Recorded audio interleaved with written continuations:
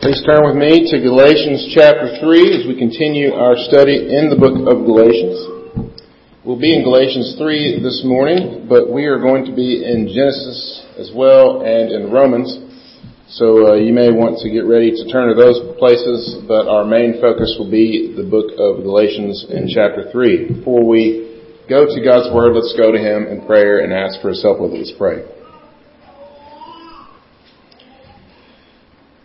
Our Lord Jesus, as we come to your word, we pray that you would help us with it. We know that it's true. In you, we know that your word is right and good, but yet we still so many times have doubts and even stray from it into our own words or the words of someone else that seem right and that we may hope give us rest instead of your own. And so, Lord, we pray that as we come to your word this morning, that you would give our hearts rest, that you would give our hearts instruction, that you would convict us of our sin, that we might glorify your name in all the earth. We pray this in Jesus' name. Amen.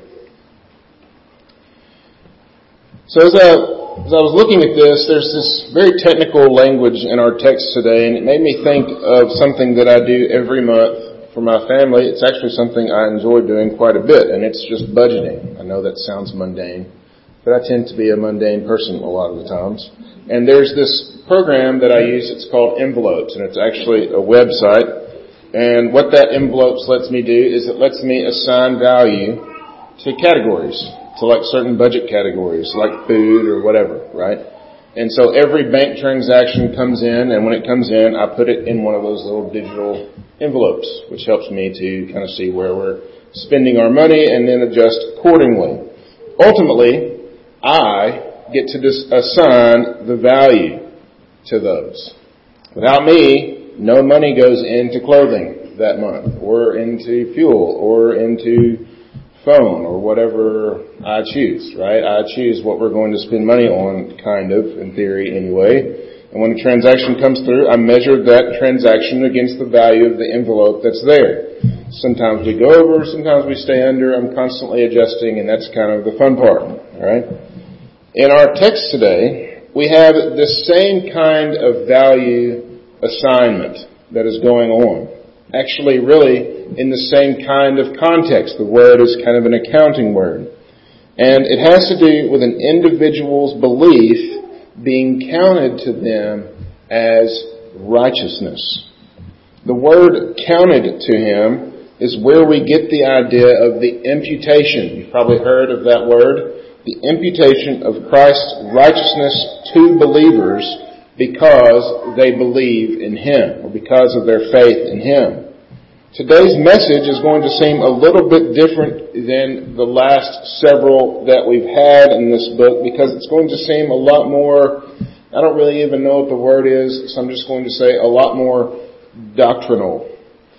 Which is absolutely okay. We're all about doctrine. We love our doctrine as a church. Sometimes when we come to a text of the Scripture, it just has to be that way because God's Word is often very doctrinal as we read through it. The Bible is where we derive our doctrine from, yet our doctrine in turn gives us a proper view of the Bible. It's kind of this old adage that you've heard, Scripture interprets Scripture. We need the Bible to interpret the Bible.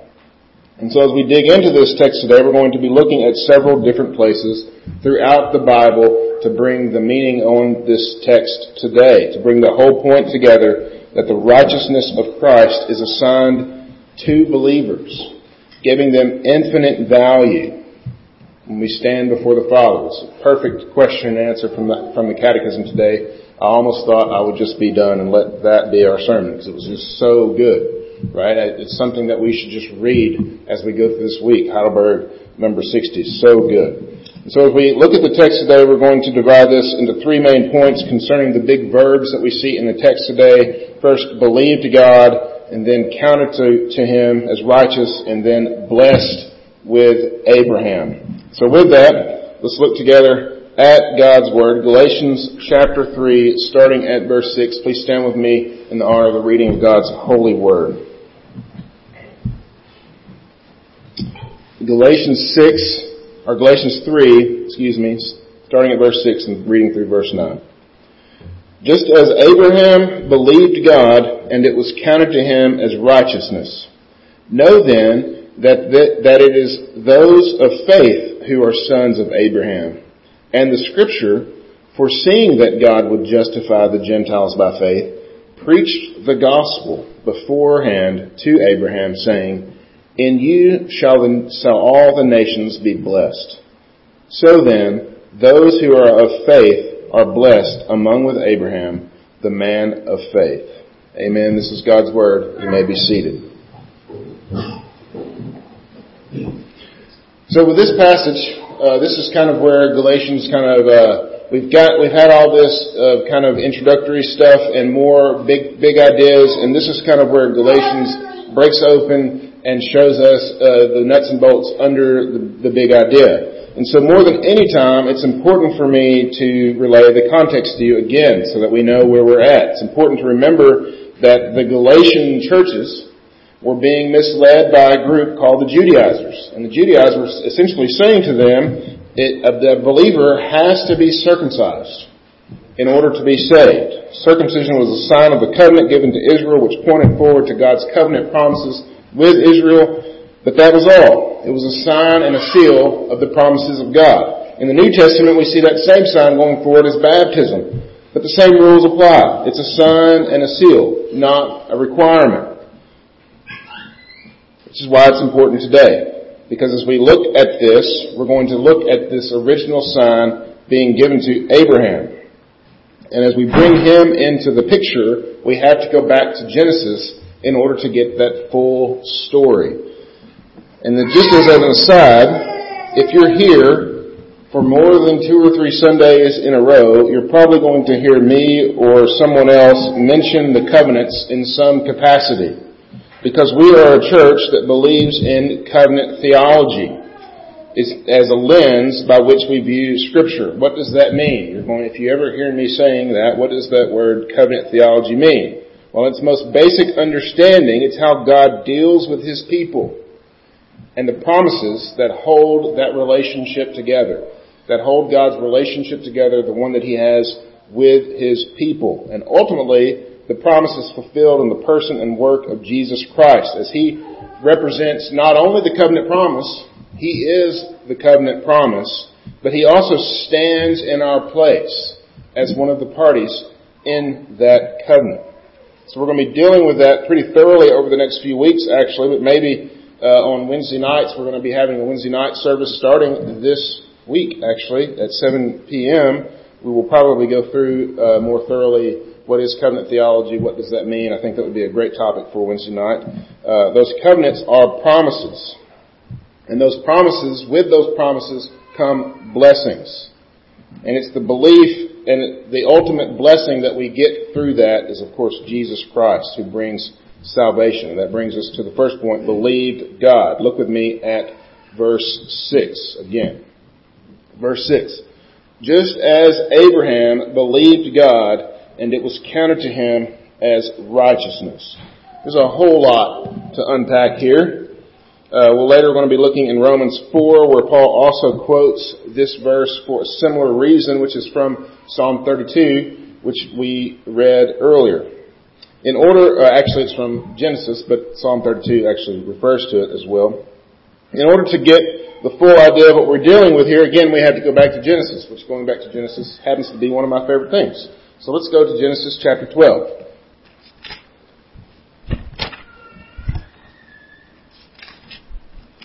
Genesis chapter 12, and we're going to be looking just at the first 3 verses here. Bring you up to date in Genesis. Remember in Genesis 11 you had the Tower of Babel and you had all the nations of the world scattered, all of them speaking different languages because of their sin. And now here in chapter 12 you have God coming to one of those nations. Genesis 12 starting at verse 1. Now the Lord said to Abram, "Go from your country and your kindred and your father's house to the land that I will show you." Now remember, there's no context here. This is Abram's first. It wasn't because Abram had been doing everything right. No context here. goes to Abram and he says, "Go from your country, your kindred, your father's house, to the land that I will show you. And I will make you a great nation, and I will bless you, and make your name great, so that you will be a blessing. I will bless those who bless you, and him who dishonors you I will curse, and in you, all the families of the earth shall be blessed." This is a passage you have heard me quote 100 times, probably, which means it's pretty important for our understanding of the whole Bible. Abram, who would become Abraham, that Paul refers to in Galatians, he was a pagan in the land of Ur of the Chaldeans when God came to him and gave him this promise. He was out worshiping other gods, and God came to him and gave him this promise. And notice, if you look at verse 4, we see Abram's response really quickly. "So Abram went out as the Lord told him." He did the thing that the Lord told him to do. This promise is pretty important. "I will make you a great nation. I will make your name great so that you will be a blessing. I will bless those who bless you. I will curse those who curse you. And in you," meaning from you, "all the nations of the earth will be blessed." Each one of those promises kind of feeds off the next, with the culmination being that the whole earth is going to be blessed through this one man who was a pagan in the land of Ur of the Chaldeans named Abram.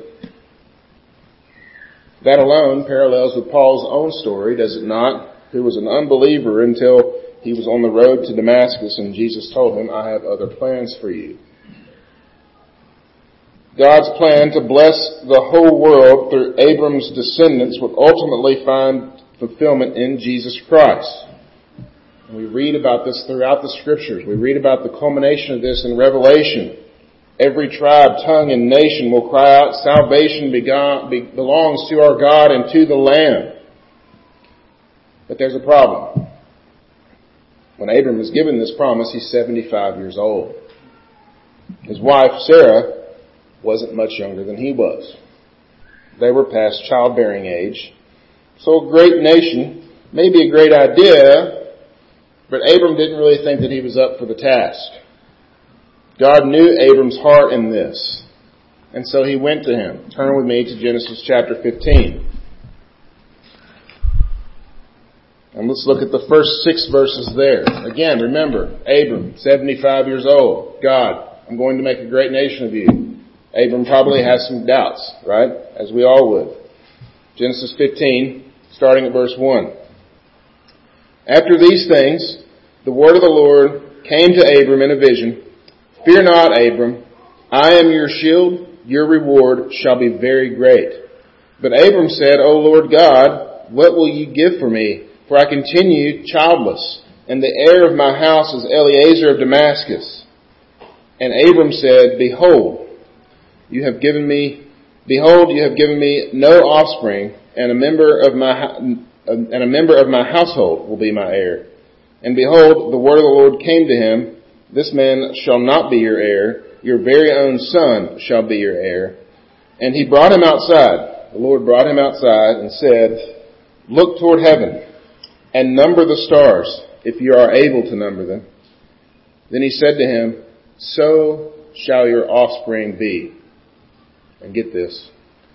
And he believed the Lord, and he counted it to him as righteousness.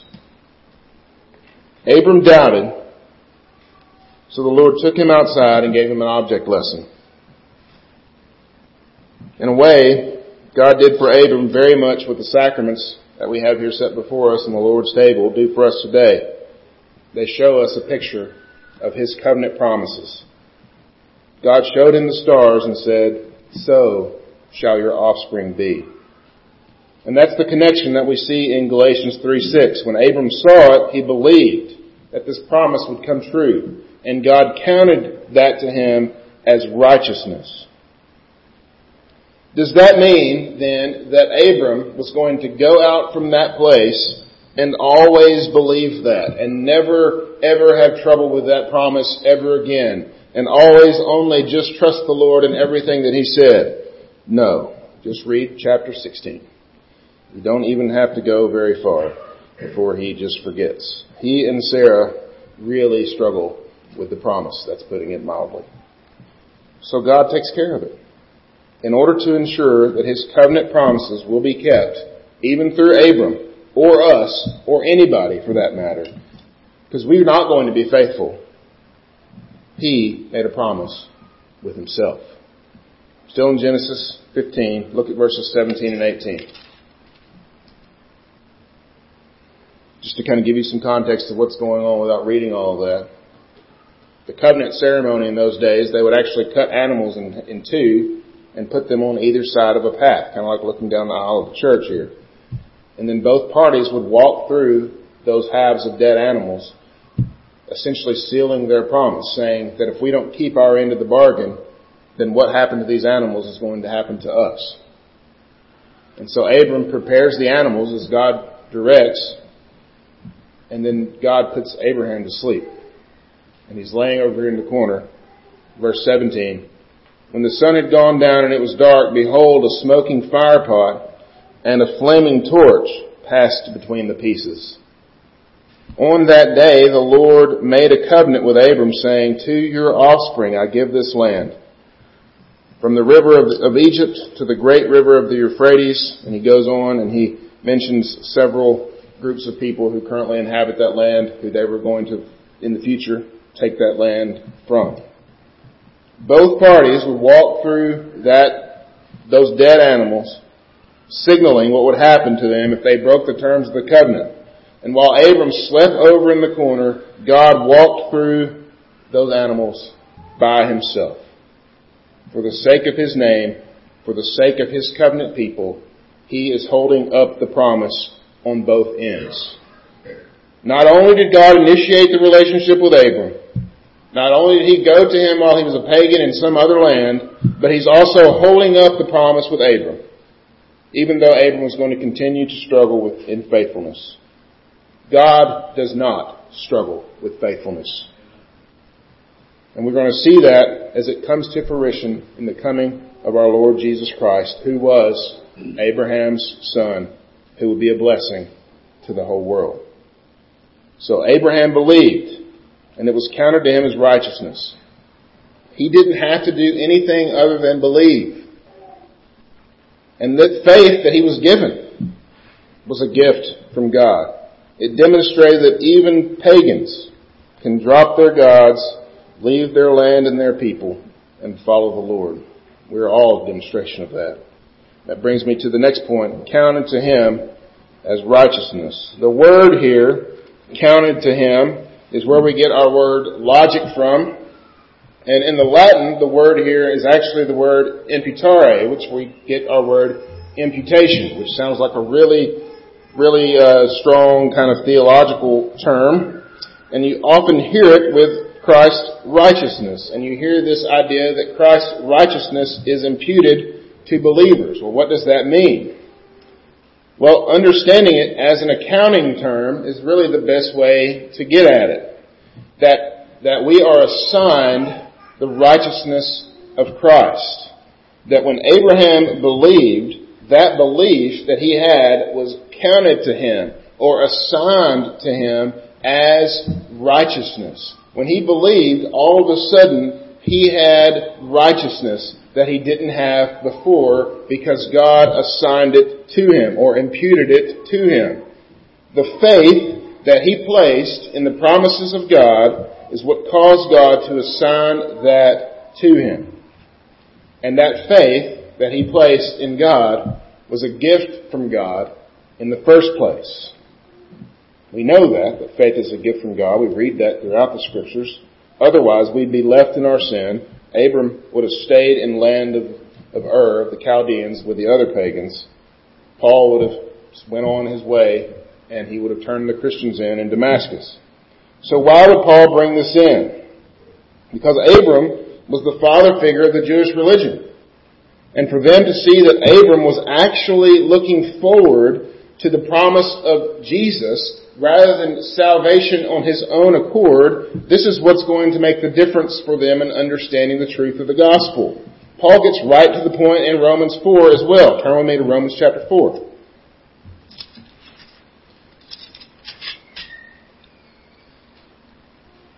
Romans chapter 4, I'm going to look at the first 10 verses and just understand what we just read in Genesis 12 and Genesis 15, what we read in Galatians 3, bringing all that together, you're going to see this same thing here in Romans chapter 4. Verse 1. What then shall we say was gained by Abraham, our forefather, according to the flesh? For if Abraham was justified by works, he has something to boast about, but not before God. For what does the Scripture say? Abraham believed God, and it was counted to him as righteousness. Now to the one who works, his wages are not counted as a gift, but as his due. And to the one who does not work, but believes in him who justifies the ungodly, his faith is counted as righteousness.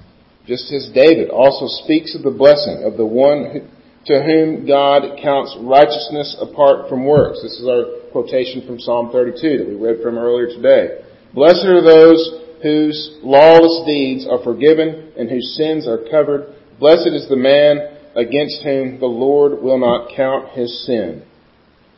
Is this blessing then only for the circumcised? This is the whole question of the book of Galatians, right?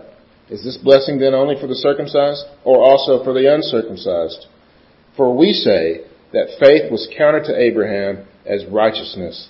How then was it counted to him? Was it before or after he had been circumcised? It was not after, but it was before he had been circumcised. Notice, Abraham's belief was not a work of his, rather, it is seen as a gift. And Paul goes into this illustration to help us understand this. For man works, the money he received is not a gift, right? The money that he received is his paycheck. It's what he's owed. With faith, it's different. Because it has nothing to do with the work that we did. It's the work that was done for you. It's the work that was done for you. So faith is a gift. It's not our work so that we can't boast. And you've heard people talk about this. Well, I've read, they'll talk about their own faith that they have in the Lord. Well, I've read all the evidence about Jesus, and I think I've made the right decision based on all the evidence. No. Jesus did the work in your heart. He may have used that evidence that you read in order to bring you around to understand Him. He may have used whatever you read as a means to do that work. But the Lord Jesus did that work in you. God went to Abram in Ur. He went to Paul on the road to Damascus. He found me at a BCM puppet show, of all things, and showed me the gospel. He does the work so that He can be glorified. And because it's His work, understand this, because it's His work, it's worth something. If it was mine, it's not worth much. It's worth filthy rags is what the Scripture tells me. But because it's the work of the Son of God, it has infinite value. In fact, the faith is worth the very righteousness of God, which is assigned to us when we have faith. And that's what's so important there in Romans 4 and verse 10. That's what Paul talks about in the whole book of Galatians. It happened before Abraham was circumcised. It didn't have anything to do with this act that he had done. It happened when he went out and he looked at the stars on his back porch. And God told him the promises and he believed, and it was counted to him as righteousness. It's not circumcision. It's not baptism. It's not any other work that saves us. It's the work of Jesus Christ. It's the work of Jesus that is counted to us as righteousness. Through this, brothers and sisters in Christ, we have eternal life, which is the greatest gift of all. Yet there's quite a bit when it comes to that blessing, and that brings us to the last point, blessed with Abraham. Look at verse 7 back in Galatians 3. Know then that it is those of faith who are sons of Abraham. We're going to get into this more as we go forward. Understand the meaning here. When we believe, when we place our faith in Jesus Christ alone, we share in the inheritance of Abraham. Remember all the promises that he was given back there in Genesis 12. When we believe, we share in that. We are counted as His sons and His daughters, and thus are part of that great nation that God said He was going to make him into. How did He do that? He did that through the work of Christ and Christ alone. As a side point, what does this also mean? It means that we are His as Gentiles. We are not a different family over here, and Israel is this other family. It's not a separate thing. There's only one great nation that God is making. We aren't the covenantal quasi-siblings of Israel or anything weird like that. We are all the same family because the only family that God has is those who believe in Jesus Christ, and that's it. Counted as righteousness because of faith in Christ, both Jew and Gentile. Look at verses 8 and 9 with me. And the Scripture, foreseeing that God would justify the Gentiles by faith, preached the gospel beforehand to Abraham, saying, in you shall all the nations be blessed. So then, those who are of faith are blessed along with Abraham, the man of faith. Notice what's going on here. I love this. We have the Scriptures as the subject. The Scriptures as the actor in verse 8. The Scriptures foresaw that God would justify the Gentiles. So the Scriptures preached the gospel to Abraham.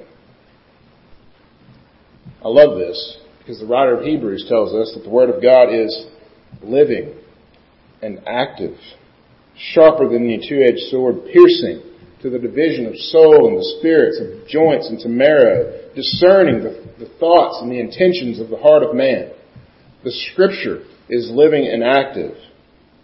God's Word is the actor here because when God speaks, something happens. When God speaks, something has to happen. His Word is not passive by definition. It preaches, it creates, it restores, it regenerates, it imputes, it blesses. And notice when it preached the gospel to Abraham, look at the content of the gospel that it preached. In you, all the nations of the earth shall be blessed. Why?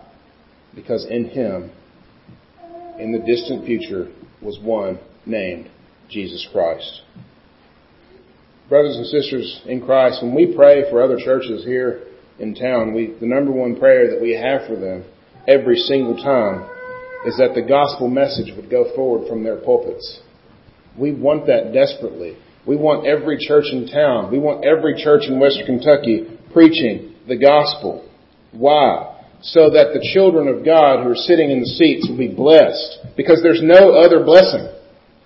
So that the nations of the world will be blessed. So that the name of Jesus Christ can be made great. There's not another message that does that. There's no other message that does that. So why would we preach anything else? And through our faith in that gospel, we receive that blessing right along with Abraham and anyone else who's ever believed that. The message that the righteousness of Christ is imputed to sinners like us is only part of it here. Because we have to understand the other part of the gospel. Because just like His righteousness was counted to me, my sin was counted to Him. And He received it. And because of that, He received the judgment of the Father. Jesus died because He took upon Himself the sins of His people. We believe that. That's the truth of the gospel. We believe that through the gift of faith. It's counted us as righteousness. And there is nothing, brothers and sisters, that we can add in that. And so please rest in that truth. And if you're here and this is the first time that you've understood this, it could be that God is working with you, working on you. It could be that He's made you alive, in fact. That He's taking you out like Abraham and He showed you the truth of His promises. Just like He did for me years ago at that puppet show at the BSU. The blessings of the gospel are only there for those who believe. If you don't believe, there are no blessings. In fact, it's just the opposite. There's no neutrality when it comes to God. You're either blessed or there's the opposite. It's curses. Eternal curses. Rather than Jesus giving you His righteousness, instead He's going to let you stand on your own, which will be insufficient to save, but plenty sufficient to condemn you to an eternity in hell. If If you don't believe, call out to Him and be saved. Believe in the name of Jesus Christ, the only name under heaven by which men and women can be saved. Believe that He is Lord. Believe that He rose from the dead, and you can be saved. In conclusion, for those of us who are in Christ, we are in Christ because of the promises of God to us and because He continues to uphold us in those promises. It's still not our faith that saves us, brothers and sisters in Christ. Rather than working to save ourselves, rest in the promises of God. Rest in the fulfillment of those promises. Rest in Jesus. And proclaim those eternal blessings of Jesus to every nation in the world, that His name would be made great. Let's go to Him in prayer. Our Lord Jesus, we pray that You would help us to do just that, to rest in You, particularly on this day, Your day, that we would rest. You are our Sabbath rest. Help us to understand that. Help us to understand the truth of the gospel here, that You took our sin so that we might become the righteousness of God. And in that, we can rest, not just today, but for all eternity. Lord, help us to be Your ambassadors of that truth. We pray this in Jesus' name. Amen. So please stand with me now as we sing our response to God's Word.